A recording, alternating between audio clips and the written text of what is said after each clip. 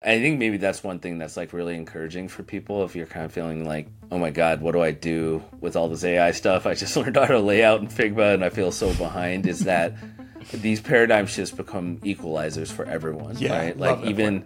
even someone who's been in this industry for like 20 years, you're like, I don't know what's going to happen.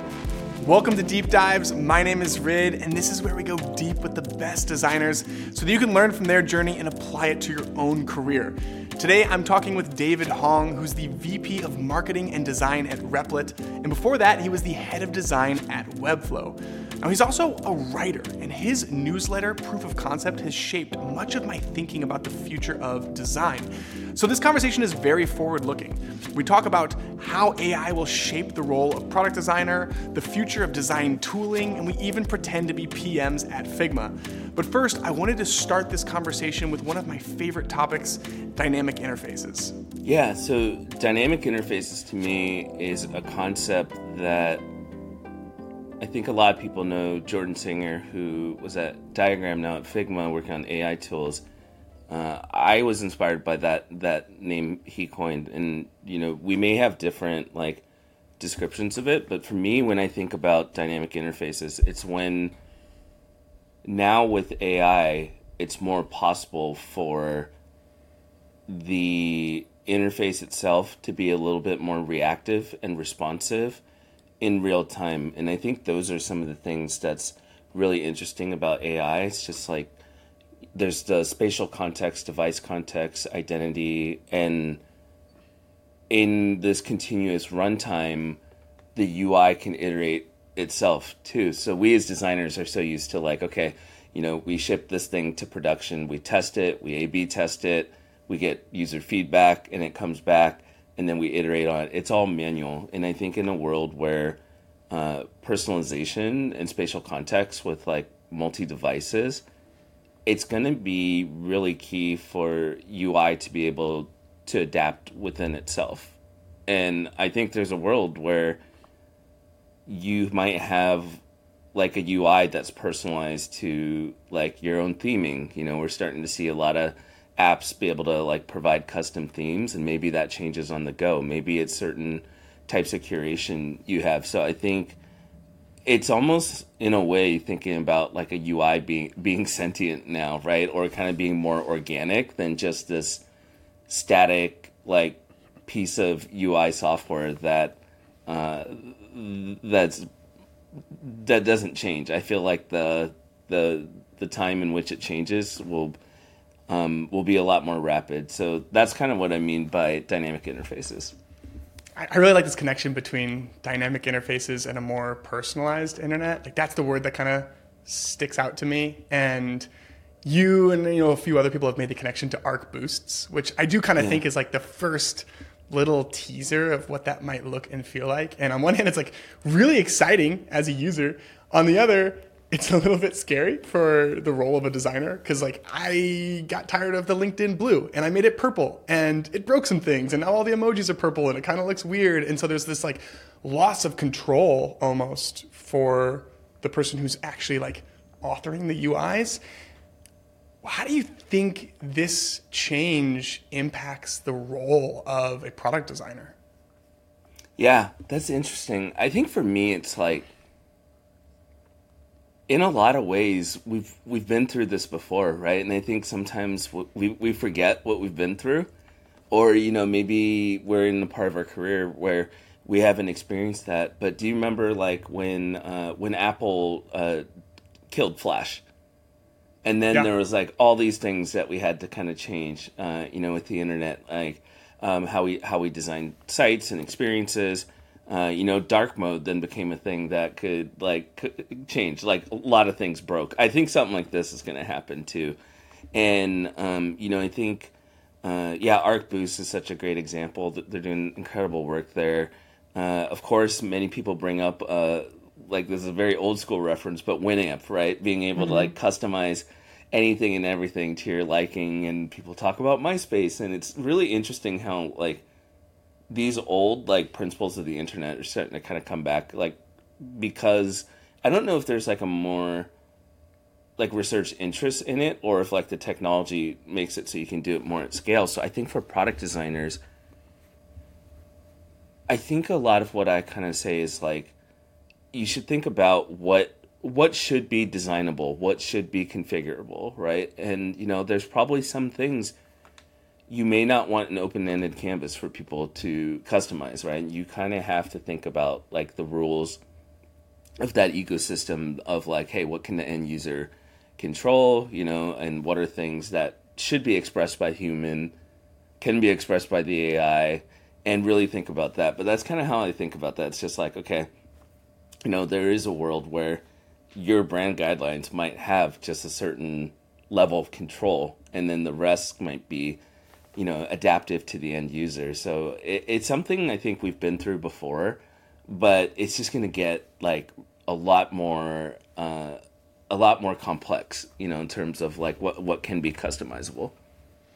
Yeah, and it's easy to point to things like theming changing and having it be kind of fun, and it kind of feels like MySpace and Play and all those kind of things. But something that you're a proponent of that I'm really interested in is this idea of dynamic interfaces, a more personalized internet, ultimately being a catalyst for a more accessible internet, which I think is like a really important angle to think about for all of this. So maybe can you unpack that a little bit and share like some of the ways that you see that coming to fruition?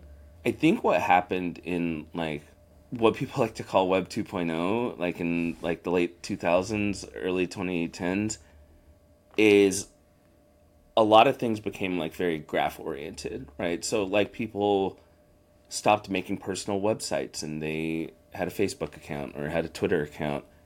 And now all of a sudden, like all this engagement were really kind of gated in some of these social networks, which I think, there's a lot of positive that came from that. But I think what we lost is someone being able to like self-host and self-express in a way they want to, where they have complete ownership.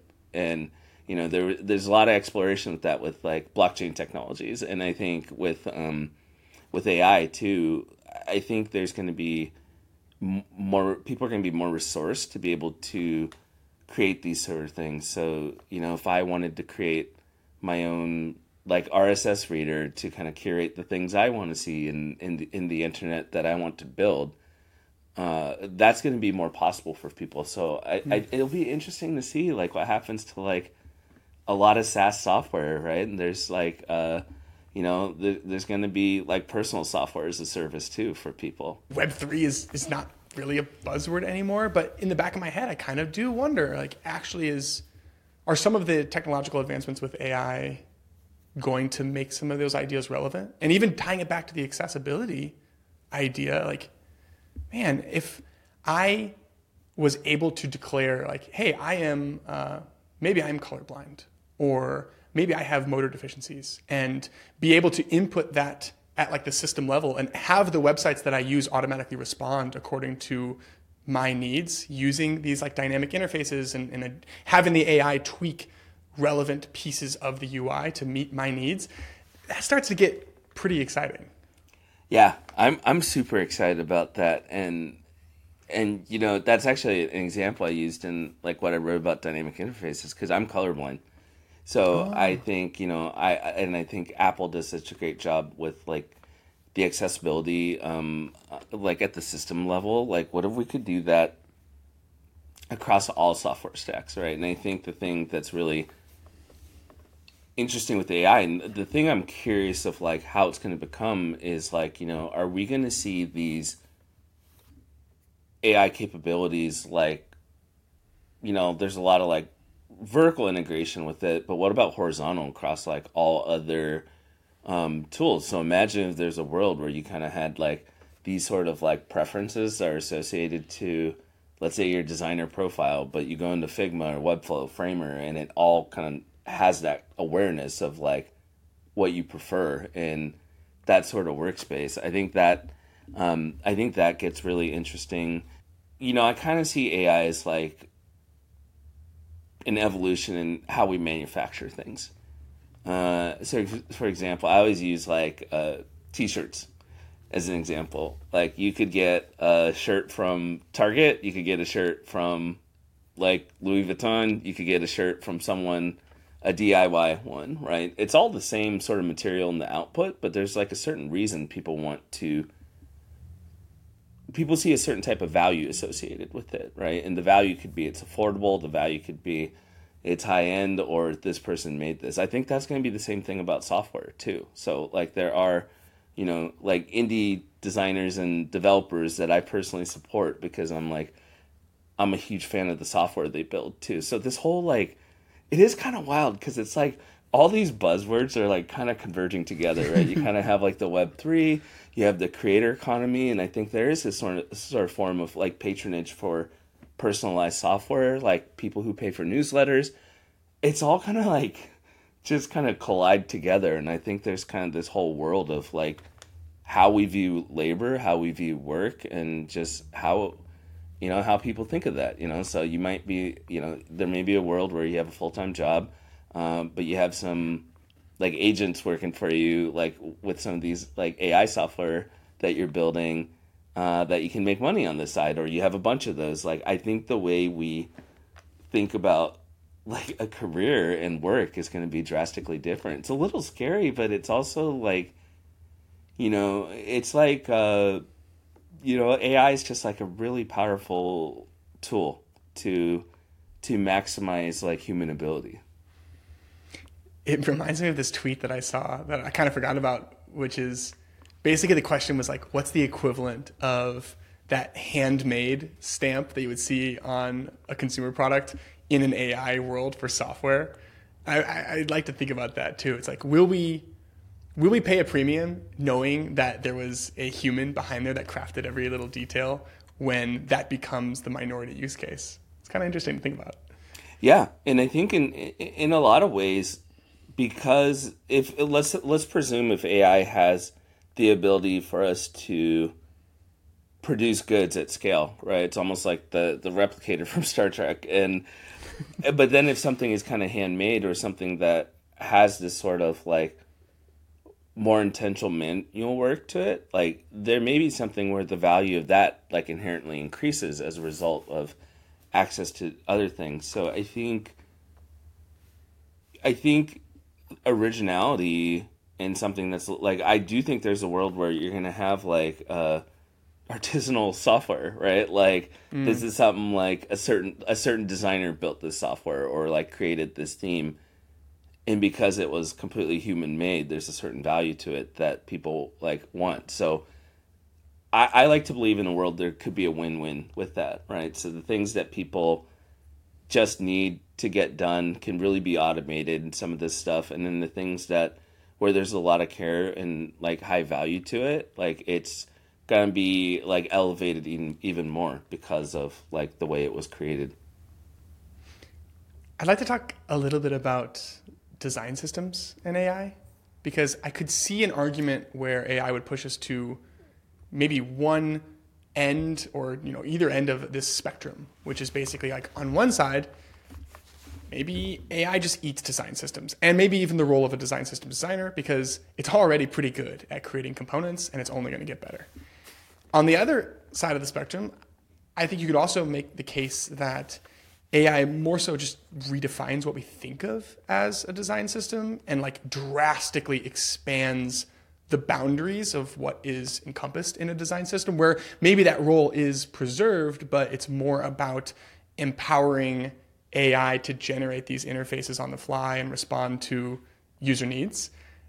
What's your take on that? Like, how do you see AI impacting the way that we currently think about design systems and the role of that person in the org? So there's something really fascinating. I'm in San Francisco right now, and on Wednesday, Noah Levin from Figma was giving a talk, and he was talking a little bit about how Figma thinks about AI and their design systems too. And they basically have a role, like someone like Jordan, who's thinking of like AI design that sits on like the team that thinks about design systems too. So I think the insight I took from that is that like AI is kind of a way to kind of scale a lot of the work that you do in design systems, right? And you talk to any design systems designer, and there's so much manual work they have to do, right? They're like, okay, I have to like update all these variables manually. Got to pull people in to like think about like, okay, which corner radius should we use? And then, oh, also make sure I'm like updating all the documentation with the engineering team. Like, what if that could all be automated, right? And I think, in a world of like dynamic interfaces, maybe it's more that these sort of like decisions or factors of conversation is like pushed to the humans to make decisions on that versus like having to identify that. So I do think there's a world where my hope is that AI kind of takes away the boring manual stuff that most design systems people may not love doing and presenting it in a way where they can scale themselves. So maybe design systems teams are more leaner, right? I actually think like every team's going to be a little bit more leaner with AI. But that's not necessarily a bad thing because I do feel there's going to be like more companies created from AI. So like, we talk a lot about internally. It's like, what if the Fortune 500 were 500 people, like individuals, as opposed to like these giant companies? And that's going to be a world where, since you can do more with less, there's other areas to explore, and I think that's the thing when we think about like the startup ecosystem too. It's like there's not enough good ideas, right? Or not enough people exploring it. But now that people have the means to be able to do that, we're going to have such a wide range of like other things to explore. So I do think those are kind of two things that I don't like to try to predict things, but I could see it kind of trending that way. Is like, some of the manual work in design systems goes away. It's a little bit more automated, and perhaps teams are leaner because they can do more in that regard. I'm really glad you brought that up because I think it's pretty easy to make the case for leaner teams, but I so rarely hear the like equal and opposite reaction, which is basically, okay, maybe each individual team is leaner, but the overall demand for design will increase as a result of AI. Like we're going to have more companies, but also the cost of software starts to approach zero. And as that happens, you have more companies who previously wouldn't have considered themselves a software company being able to make the jump and actually like pursue a digital product as like a core part of their offering. And so from a macro perspective, like that is something I've been trying to like beat that drum whenever I can, where it's like, yeah, it's just a redistribution of talent in some ways and not a constraint on the overall demand for design. So yeah, that's right. I think my hypothesis on this is because, in the past year, it's the end of 2023 as we're recording this, the industry's just gone through a really hard time with layoffs, companies downsizing. So I think you add that with kind of like people talking about leaner teams.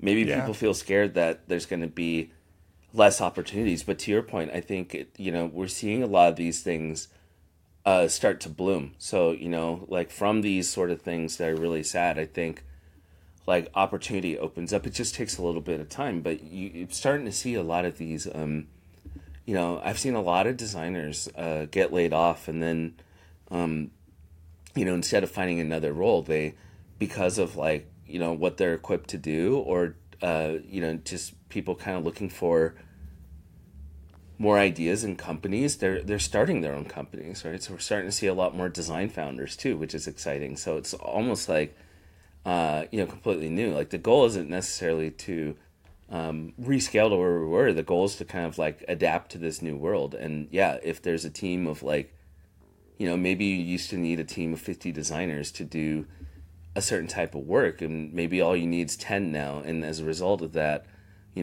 more designers are going to other companies to help scale design. So it's a win-win. But I think just like, 2020s have been like just compounded with like tough thing after tough thing. So I think with AI, like, if AI would have came at a place where the world wasn't as chaotic, maybe there would be a different sort of like sentiment to it. But I think just as it rose while people were losing jobs too, maybe that was the thing that was really hard for people to grasp or feel scary. Let's inject a little bit more optimism really quickly. Yeah. Because someone out there is listening. Yeah. And I don't know, maybe they're not even in the role right now, or maybe they're not 100% fulfilled, or maybe they just have ideas for like what they think needs to exist in the world and are kind of like considering like maybe I could be someone that could make this jump. Can you just encourage that person? Like, why do you think designers are well suited to be founders, and what are the aspects of this, like, these coming years that are going to empower more and more designers to actually make the jump and put something out into the world and start working for themselves? If you really think about it, like, designers, because of like our purpose and what we do to bring value to our end users, customers, and ultimately the business, we see everything end to end. So when you think about a design founder, and I think this is why it's important to have design executives too, is to be able to think about company building. Like, designers are some of the best company builders because as a founder, that is kind of your role, right? You got to do everything from setting up all the financials to the onboarding, hiring processes, and all the things that come with scaling a startup. And I think when you have a designer apply that design lens, like everything in the company, it really fundamentally changes like how a company operates, right? I think the classic one I think a lot of us really admire right now is linear. Yeah. Like thinking about how they run like everything from a design lens. And I think that's the opportunity for designers. There's always that classic, like, design wants a seat at the table. And now a lot of people are just building one, right? They're like, okay, I'm going to construct, I'm bringing other people to this table, right? And I think that's super exciting. So I think, like, for people who are very entrepreneurial, it naturally gravitates towards that. I think also it's like being entrepreneurial is learnable too, right? It's something that you can kind of learn on the job. But I think that's what's super exciting is, like, in my entire career, I haven't seen as many like design investors and design founders who are starting to kind of like surface from all this. So it's going to be like a really exciting time. So I think for anyone who's like, yeah, just like maybe just the weight of like everything's felt discouraging, there's a lot of promise and like what's blooming from that too. So I feel like every week or every month I'm hearing like a designer maybe like start their own agency again, or starting their own like startup idea too. I've never heard someone say entrepreneurship is learnable before. Can you explain that a bit more? Like, what are the ways that a designer could start to invest in those entrepreneurial skills that might bear fruit, a year or two from now when they're actually making that jump? Yeah, totally. One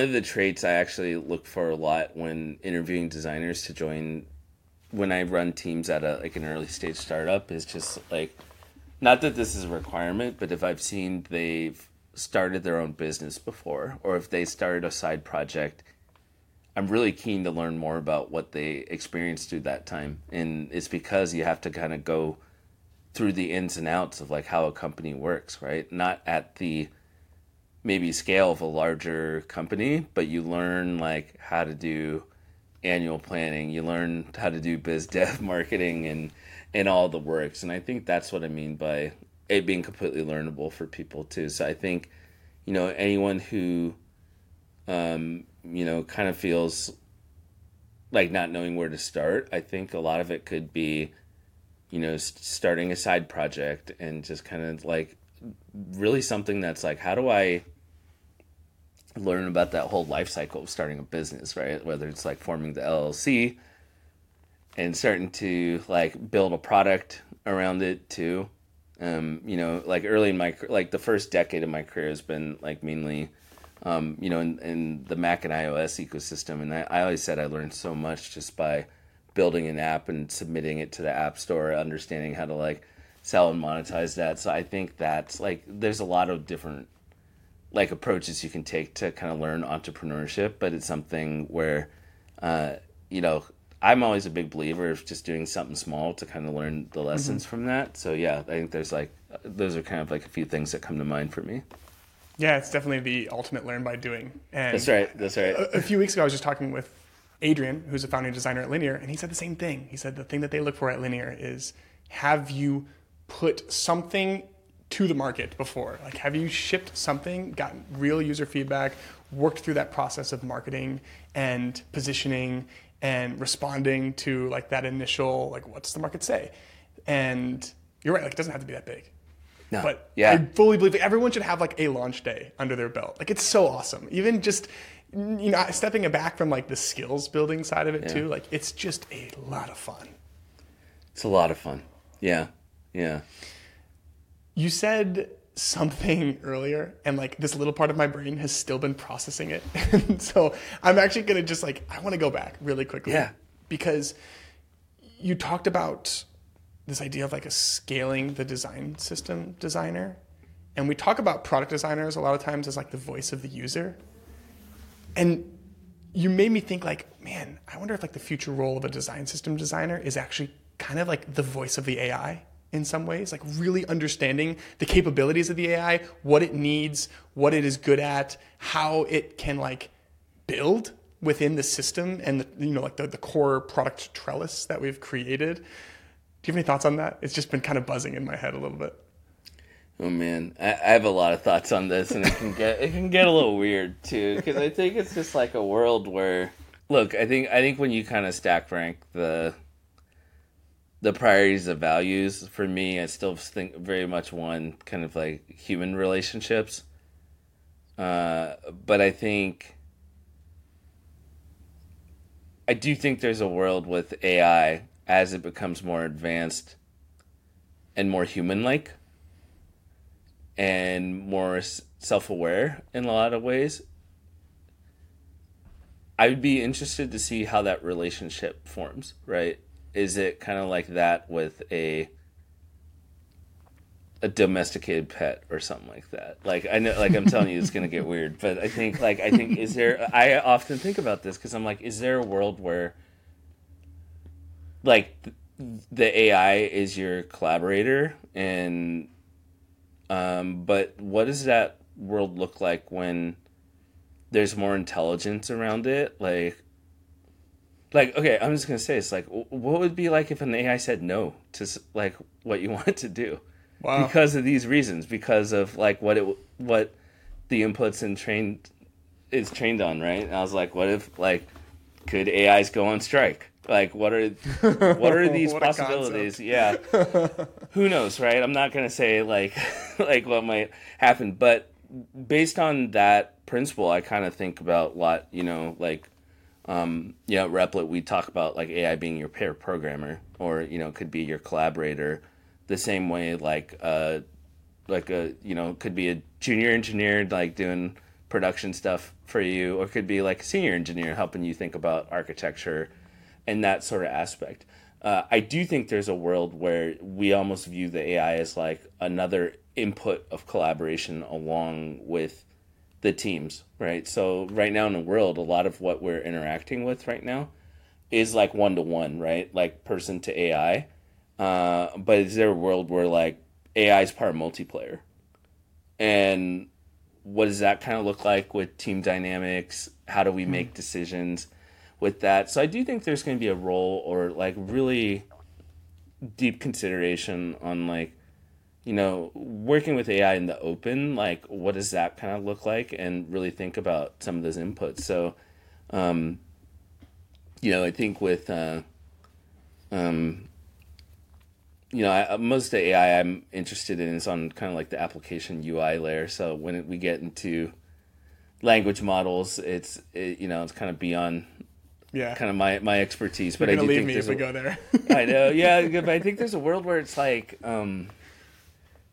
just kind of like, okay, you have this AI collaborator. Like, what do they care about? How do they make decisions? Right? If like there's a world where things become more agentic and automated in that way, there needs to be parameters, right? And it's thinking about like, and like, what are the parameters of decision making or recommendation for an AI? I certainly think there's a role to kind of consider that, because again, it can get pretty weird. You know, it can get pretty weird, and you know, it may seem weird now, but years from now, it may just kind of be part of like our everyday. So, this is why I think, when designers ask me like, should I be learning about AI or thinking about AI, there's such different sentiments and feelings on that. I'm always a person that's like, the role of designers is to be early adopters in those things that could feel, it could get gross, or it could, just really where things aren't like defined yet, because we need to play a part in like defining like how we approach these things.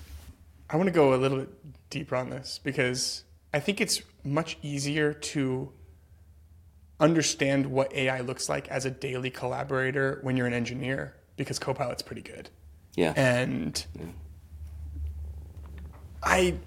people talk about what that would look like for design and how AI would impact the day-to-day of design. And some people kind of go down the path of like, well, it's about, automation and linting. And other people like to talk about like, well, it's just, 10xing your ideation in the early stages of a product and scaling creativity. I've played with like basically every AI generative tool that I can get my hands on, and like my number one takeaway is, at least for design, it's still first inning. Like nothing really feels that close to having a meaningful impact on my day-to-day. But let's like talk about that a little bit. Like when you think about this idea of like AI as a collaborator, do you have any thoughts on what the breakthrough use cases might be for design, and like what some of those first ways might look like where we actually are using AI as designers day to day in our role? Yeah. I can start with what I think, and I feel pretty bold about this. So where I think this is going to go is, I think at some point, a lot of these authoring tools are going to be one thing. I don't think we're going to have a design authoring experience, developer authoring experience, written authoring experience, and it's just like all one thing. And based on what you're trying to do, there's certain like modalities to that. And I think that's where it gets really, really exciting too. And I think I get a feeling with this when I play around with Jambot too, just on FigJam, and thinking about like, AI is like a co-brainstormer, right? Not just, great for linting and some of the automations, but like while I'm in the work to be like, I'm trying to, and this is where I think natural language is interesting. It's almost like the same way we like ask another designer in Slack or in a Figma comment, like, hey, I'm kind of stuck exploring this. Like, anyone have like any inspiration they want to pull in, or things that the company has explored in the past, right? And what if there was a way to kind of like pull that all up and be able to explore that while you're authoring? And I think that's the thing that I believe is really important, is just like how does AI kind of like work within flow state, as opposed to being, some panel or something different app that you're kind of going to access to, but being able to have that context in what you're trying to design and build and help you right there. So I think that's one, is just kind of the, being generative, like in context of what you're trying to do. I think the other one that I think would be pretty exciting is AI really helping you give feedback on what might happen. So what I mean by that right now is like a lot of these generative tools, it's like A to Z, right? You're like, the way you get the feedback loop is you have to like run the entire thing. Yeah. And see it happen. You're like, nope, that's not what I wanted. You build like a 15-screen flow to realize that you were completely off. Yeah, you're like, okay, that took a lot of time, But what if, like, in a world where like AI authoring tools could really, again, just kind of thinking of different parameters, different like possibilities and explorations, and you're able to kind of like scrub the timeline of like, okay, these are the types of things I want to refine based on what's being generative in that regard, to then like get the output that I want, right? Or maybe I want like 3 different outputs based on these screens that I have, to create this type of experience, and it can kind of generate that. I think that's going to be like the game changer for me with designers. It's kind of like not directly, but I think a lot of people know Brett Victor's like inventing on principle, like where he's got the principle of like the creator being able to see feedback and like, you know, what will happen in the compiler or like that. There's probably like a design equivalent for that in like building software. So it's like, okay, instead of like, you know, and this could be images too, like instead of like running the entire thing, I want to see the different possibilities and give feedback along the way. Cool. To get like a more refined output. I really like that. You also said something else I really like, which is kind of hinting at this possible convergence of tooling, and maybe the lines between, you know, authoring tools on design and engineering start to get pretty blurry. Mm. And one of the questions I wanted to ask you is, yes or no, in 2025, do you think the majority of designers will be regularly contributing to production code bases? Yes. To what extent, I think will be really interesting. But I do think it's kind of funny, right? It's like we're going back to that. Should designers learn the code? I know. Man, and I, you know, I think one thing that's really, people ask me all the time, they're just like, it's really wild. You went from Webflow to Replit. So like from no code to like, the heaviest of code, yeah, right? All the code. Yeah, all of it. Yeah, and I think you know what's interesting about this is I think with AI, it's like they're not at odds with each other, right? I think it's just going to be like a spectrum of things. So I do think there's a world where me as a user, let's say I'm more like visually oriented, or I'm still pretty early on my development journey. There is a possible world where like I'm entering in the same authoring space as someone just writing raw code, but I have visual affordances to be able to help me ship production software. And you know, that's the thing about Webflow, right? It's like with a lot of these experiences on the front end, these things are getting shipped to production, right? So why not like pull that into how we build like application software too with some of these guardrails and affordances? So I'd say it's like BYOA, right? Bring your own abstraction, which like for some people it's like, hey, you know, the way I kind of think about like the console and just other things I need to do to like debug software and be able to ship it, maybe it's more visual for some people. And I do think it's all going to be that one authoring experience, like, you know, where it's not like it's almost like an IDDE, like an integrated design and dev environment, right? And, you know, because of like a lot of the breakthroughs we've had in like collaboration and work being in the cloud, I think the spaces can be more contextual for certain people too. And I think that's exciting. So it's not like, you know, we don't have to make rigid decisions anymore. We have to kind of make the best decisions for what will set people up for authoring. I think you have probably, you know, as robust a perspective on authoring tools as just about anyone, given your background. Like, I'm really curious to hear, based off of some of the things that you just said, like, how do you see the landscape for design, but maybe more broadly, we can refer to it as authoring tools? How do you see it evolving? What does this convergence look like in practice? For those Apple users out there, you almost see like each version of iOS slowly become more like Mac OS. Yeah. And a lot of Mac OS starts to feel more like an iPad experience. Like, okay, they both have Stage Manager. They both have these things. And I think these sort of like UI evolutions kind of happen over time that we might not even realize it. And I think that's what's happening with authoring tools too. Like, you know, Figma with dev mode starting to bring some of this stuff in.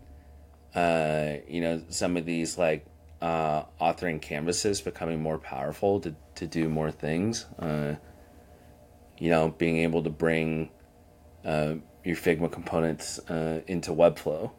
And I think this is one thing that I really care a lot about and really believe and hope that the industry continues to invest in this, is just software interoperability, right? Like, I get certain companies want moats and other things, but I think providing access across tools is going to be like more of the way to like really bring all these authoring experiences together, right? So I don't know if there's going to be a world where like someone builds this one like authoring tool that accommodates all these use cases that everyone needs. Maybe someone will kind of emerge with that and we all adopt that. Or everyone tries. Is actually what I'm more worried about is that every single one of these tools tries to be vertically integrated. Yeah, and it may not be, it may not be helpful, What I see maybe happening more is just like continued more software interoperability. I think more, more standards across this stuff. So like standards in like formatting and document formatting and some of these other things, where then like based on the company or the person, like based on your tool stack, there's ways to be able to like weave these experiences in where it feels more like one. Like it's almost like microservices, but for tools that you're using, and these things like play nicely together in that regard. I think that's what's gonna like look more like. So like a lot of these tools have more extensibility and integrations to be able to do more. Like Webflow just launched like the apps, right? So like being it got way more powerful like super quick, right? And I think that's going to be really exciting for all these other tools out there too. Speaking of other tools, you mentioned dev mode. I want to do like a fun little hypothetical here. Let's pretend for a few minutes that we are PMs at Figma. Oh boy. Okay. How would you approach integrating AI into the core product? It's going to sound kind of funny, but I think the way to win there is that it's hardly noticeable, right? So in Noah's talk, he talked about this where he's like, there's like two UIs we know right now with like AI, right? It's the sparkle from the magic wand like that we see, or it's like this chat box. And I think if we can kind of discover like, again, just kind of what we were kind of talking about with like authoring tools, it's like if AI can be so like seamlessly integrated where it's like very contextual in what you're doing, right? And at times it may show up as like a UI button or more like different controls we're used to. Could be like yes, no inputs, like natural language to kind of help refine that. I think that's the way for Figma, or, you asked, like, if I was a PM at Figma, right? I think that's what I would kind of think about, too, is just kind of like, because I think there's a world of really understanding existing behaviors and what patterns have already been created. That's probably a reason why a lot of authoring tools kind of look the same, quite frankly, right? You have your left panel for kind of looking at layer navigation. You have the right to be able to inspect and like change properties. To just change that randomly, that's a new behavior people have to learn. So I think the more you can kind of really push on like existing behaviors of what people have, right now, I think Adobe's like fill generator is a great example of that. It's just like stuff you've known. Like for me, I've used Photoshop for like 20 years at this point now, right? And it's just kind of like the familiarity is paired with like the new like capability and power, and and then just kind of going back to that like how iOS and Mac OS is starting to blend. I think that could look the same for our UI authoring tools too, where the subtlety evolves over time that we just slowly get used to it versus it being like, here's this brand new interface you have to learn, in that regard. So I think blending it with existing behaviors is kind of like what I would push for. Yeah, and it's tough. I mean, like, I think a lot of the advancements in the power tools sometimes come at ends with, one of Figma's core missions of like making design accessible, like increasing the number of designers. I do think they've done a really good job of it. I actually wrote down a quote of yours from one of your articles that I thought was really brilliant, which you said, great software authoring tools templatize and build guardrails in the right places while allowing complexity for those who need it. And that's going to kind of be the key with AI probably. And I have full confidence in Figma, even just looking at the way that they handled variables, which is like a really complex feature in many ways. And I specifically think of like the act of binding the visibility of a layer to a variable is a right-click action on a single icon without a tooltip. I mean, it's like as hidden gets. And that's the kind of trade-off that you need to make. And I think it is a good trade-off that they are making. What about the production code side of things? Like, do you see dev mode as a step in that direction? Because I think it's like, I almost expected it to be more clear. If you think about Figma versus Framer, for instance, like I don't actually think this is Framer's mission. I also have no insider information, but like, man, that's a much more clear path in some ways for design to contribute directly to these code bases and have the pure blending of these two tools, whereas Figma almost leaned in and built defensibility around like the collaboration points between these two types of distinct roles. Yeah, I think there's two primary modes of thinking in this, and I honestly don't know how I feel either way. But I think there's kind of the world where it's like, does the role of like the product manager, engineer, and designer become like one person and it's completely interwoven and fluid? Or is the goal to have like each of those three think more like the other or have like less friction around it? To me, the latter is like what dev mode kind of represents, right? It's not to completely replace, to be like, okay, like, you know, you're going to code in here now and in that capacity, but to be able to bring that that collaboration much deeper and be able to kind of reduce that friction. That's kind of my take on it. Yeah, like the flattening of the stack. It doesn't feel like dev mode is a push towards flattening the stack. Yeah. And I think, you know, with Figma, a lot of it's just kind of bring design and collaboration across the entire company too, right? So there's a lot of like use cases too. Like, you know, not everyone just builds like production level software, like a UI for production in Figma. They do like org charts. They do like marketing slides and other things too. I think, you know, maybe there's other modes to be able to like go from that design concept to moving it in action a lot quicker, you know, in that capacity. So for context for people listening, you know, not only do you have the background of all the tooling roles and Webflow and Replit, but you're also an angel investor. So I kind of want to tap into that perspective a little bit as well. And so maybe we can zoom out and think a little bit higher level. I'm interested to hear your take on where you think value will accrue as a result of the impact of AI. Like, is it all going to flow up to the incumbents, or are there other opportunities in the tooling space that you're interested in, or maybe you just have your eye on?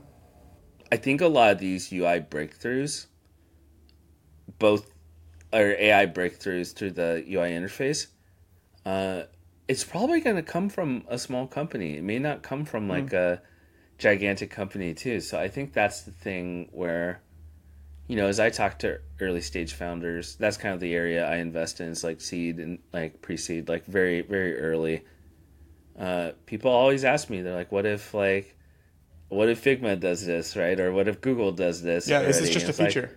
Like, yeah. But I do think there's maybe certain niches that can be unlocked, maybe certain patterns or, you know, types of implementations that a smaller team, because they have such less like business stakes because of the size they're at and where they are, you know, they're still being able to explore. I think that's like really compelling too. And I do think the value of, this is just kind of like my read on the land, but I know like a lot of times like it's a very niche area to invest in sort of like the like authoring tools and for design and dev tools. But I think it's something where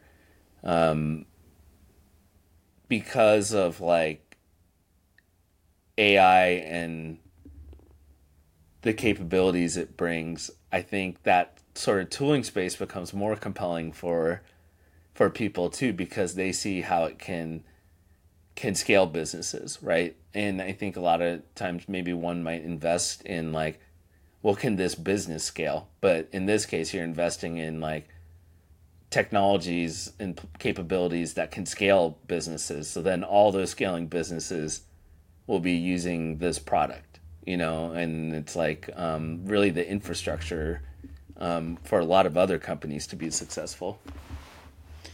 Yeah, it reminds me of something. I don't know if you listen to Packy McCormick from Not Boring. Yeah. He has this idea, and his thesis was about Google, but I think it applies to tooling as well, which is basically the correlation between how well positioned a company is, basically like the size of their moat, is directly correlated with the extent to which they can be disrupted. And it's kind of interesting to think about that from a tooling standpoint, where it's like, man, Figma has a heck of a moat right now. Dev mode is a heck of a moat. But also AI is, I think a lot of people feel confident that calling it like a paradigm shift. Like this is a big moment in technology where those moats can make it difficult for larger companies to mobilize. So I'm also really excited to see the different startups that emerge, especially as more like consumer-facing use cases pop up too. Like right now we're just kind of at like the architectural levels, but man, it makes me want to be an angel investor. It looks really fun. Yeah, it's it's a really interesting time to see what companies are doing, and again, just because of like, there's more people able to do it now because of these shifts in the ecosystem, which is really exciting. But yeah, it's definitely one of those paradigm shifts. I started my career with the mobile paradigm shift, and I think maybe that's one thing that's like really encouraging for people if you're kind of feeling like, oh my God, what do I do with all this AI stuff? I just learned how to lay out in Figma and I feel so behind, is that these paradigm shifts become equalizers for everyone, right? Like even someone who's been in this industry for like 20 years, you're like, I don't know what's going to happen. Like, I'm just telling you what I think might happen, but it could, someone might have a breakthrough that just changes how we think about things too. And it's like happening every day. So it's one of those things where, as long as you kind of build that intuition, have some of those core skills, I think like prototyping and systems thinking are like probably the two biggest ones. Like, how do you understand, computation and like state management and like how these sort of systems work, and being able to, build tangible prototypes around that. I think you'll be fine, because it's just one of those things where it's like, like nobody really knows what they're doing here, and trying to figure it out too, whether you're, like 3 years into your career or like 20 years in. Let's go even deeper on that, because I do think a lot of people are listening to this and they're like, okay, all of this sounds exciting and inevitable. Now what kind of thing? And maybe we could actually even create a hypothetical where, let's say that you have taken on the 25-year-old version of yourself as a mentee, and you're this ambitious designer, you got skills, and you want to wake up Monday morning and take steps towards preparing yourself for this future. What's the advice that you're sharing? What are the next steps that you're pushing yourself to take? Man, I don't know if I'd want to mentor 25-year-old me. But, I think for me, it's like, this is going to sound like a cop-out, but I think it's so true. It's like, I think play, tinker, and explore, right? And I think the thing is like, what I hear from a lot of people, it's like, I don't want to explore AI maybe, or just insert potential paradigm shift because I don't know what to build, right? Or there may not be a use case for it yet. And I think a lot of times with these paradigm shifts, it is going to feel like a solution looking for a problem, right? So like in the early days of the iOS App Store, there were so many useless apps, right? There's like the beer drinking app and like the fake lighter and other things. VR, everyone had the tightrope walking app, and and I think that's just a thing to like maybe like just don't put pressure on yourself in like trying to figure out like what the solution is, but also explore the possibilities. And I think that's something like we as designers maybe forget, because we're like, oh, we gotta like think about the end business and the customers, and like there is a thing just like what cool thing can I make from this, right? And that it could blossom into something completely different that becomes viable, you know. So like playing leads to practicality, I think, in a lot of ways.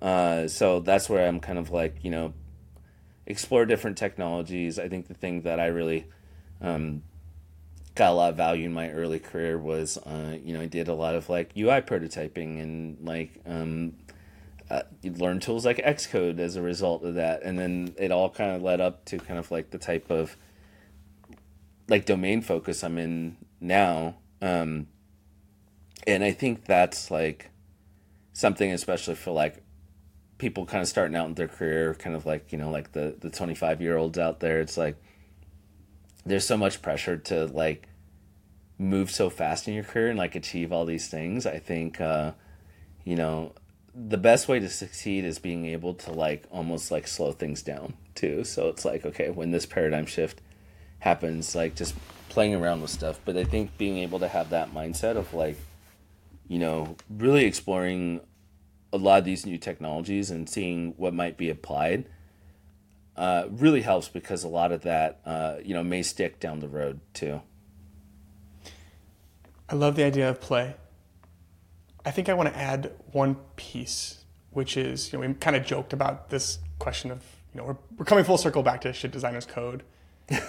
I think the answer actually is like, no, because the ROI of learning or spending time learning syntax is like so small now that AI can write it for you.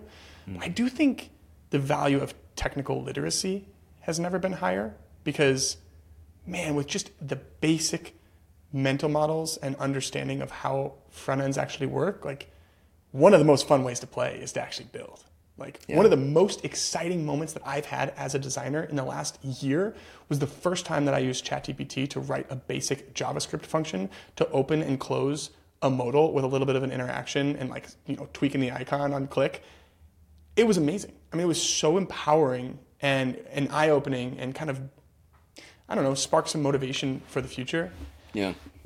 I'm curious to hear, like, maybe even how you react to that take, but also, like, as someone who has straddled this line of no code and, you know, Replit, which Webflow actually was, I give Webflow all of the credit for teaching me front end, all of it. Yeah.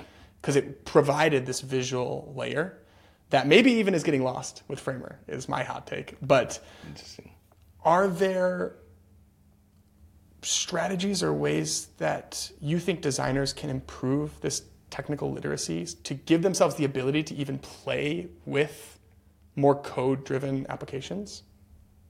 Yeah, definitely. It's funny, when I was at Webflow, I'd always say like no code to no code. And that's so spot on, right? It's like people... Took me too long to get that, but I love it. Yeah. I didn't want to literally spell it out for you, but yeah. But I think that's like so important for people too, right? And it's like, you know, you shouldn't learn to code because like someone mandates it to be part of your job. You should do it because if you find joy in building something and kind of being able to see that through, that's the intent, right? And I always say like, you know, you used the technical as the word for this. You know, I say this a lot at Replit too. It's that I think computation's the new form of literacy for people that are trying to be able to comprehend. So, you know, being able to do that at scale is super important. Yeah, and I think for me, it's just like as a designer, like, I want the designer who is an architect to really to know a lot about like building infrastructure, right? I don't expect them to like do the thing, but probably the same way, like if we are software designers, which it sounds like that's like a title that's getting pretty popular again, like we should kind of understand the means of software, which a lot of that is code and compute right now too, right? But I do think it's a thing where, like, if you think about like the way we write code is pretty archaic in a lot of ways too, just in the in terms of like syntax and other things too. So now that we have kind of like this interpretation layer to really like help us get there, I'm the same way too. It's just like it's been a while since I've written some code, but now at Replit starting to code again, and it's just nice to use like, you know, our AI capabilities and be like, okay, like now I'm focusing on like what I'm trying to build. I don't need to worry about like, you know, if I need a semicolon or a or a comma. How to write a ternary operation again. Yeah. And it's just kind of like, okay, like I can, you know, I can focus on the job to be done, right? And I think that's the thing. But still with everything that, like you described, like what Webflow does well is like, it teaches comprehension and literacy along the way in a way that you may not even be aware of, right? And I think that would be kind of the thing for designers is like, yeah, you may not be like learning complete syntax or other things like that, but you kind of know like some of the basic principles of writing software that you know through natural language you're able to achieve that a lot quicker now. I never thought about the connection between the technological advancements and potentially the uptick in the word software designer over product designer as how we even think about our role. So I really like that. We've covered a lot of ground.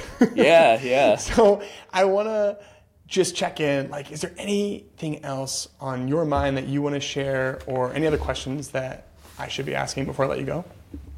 It's an interesting time right now to be a designer. And I think, you know, I'd say for people who kind of don't know where to start, I think, you know, start playing, like, have conversations with people and really kind of figure out where it goes. Because, again, I do think, like, with this paradigm shift, like, a lot of the ways we do things is going to really rapidly change. So just on the day-to-day, you know, like, we kind of adapt and evolve to it. But I do think there's a world where,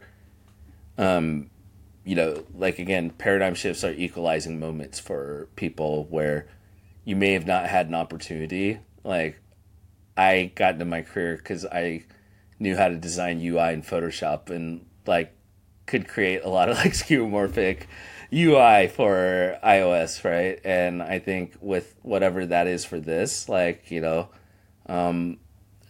these become equalizing moments, but it kind of requires to kind of really get out there, build things and explore, and, you know, and I think an opportunity might open up. So yeah, really excited. I'm personally like really optimistic about where things are going, and yeah. Awesome. Well, David, thank you so much. This has been wonderful. Yeah, I had such a great time. Thank you so much for having me.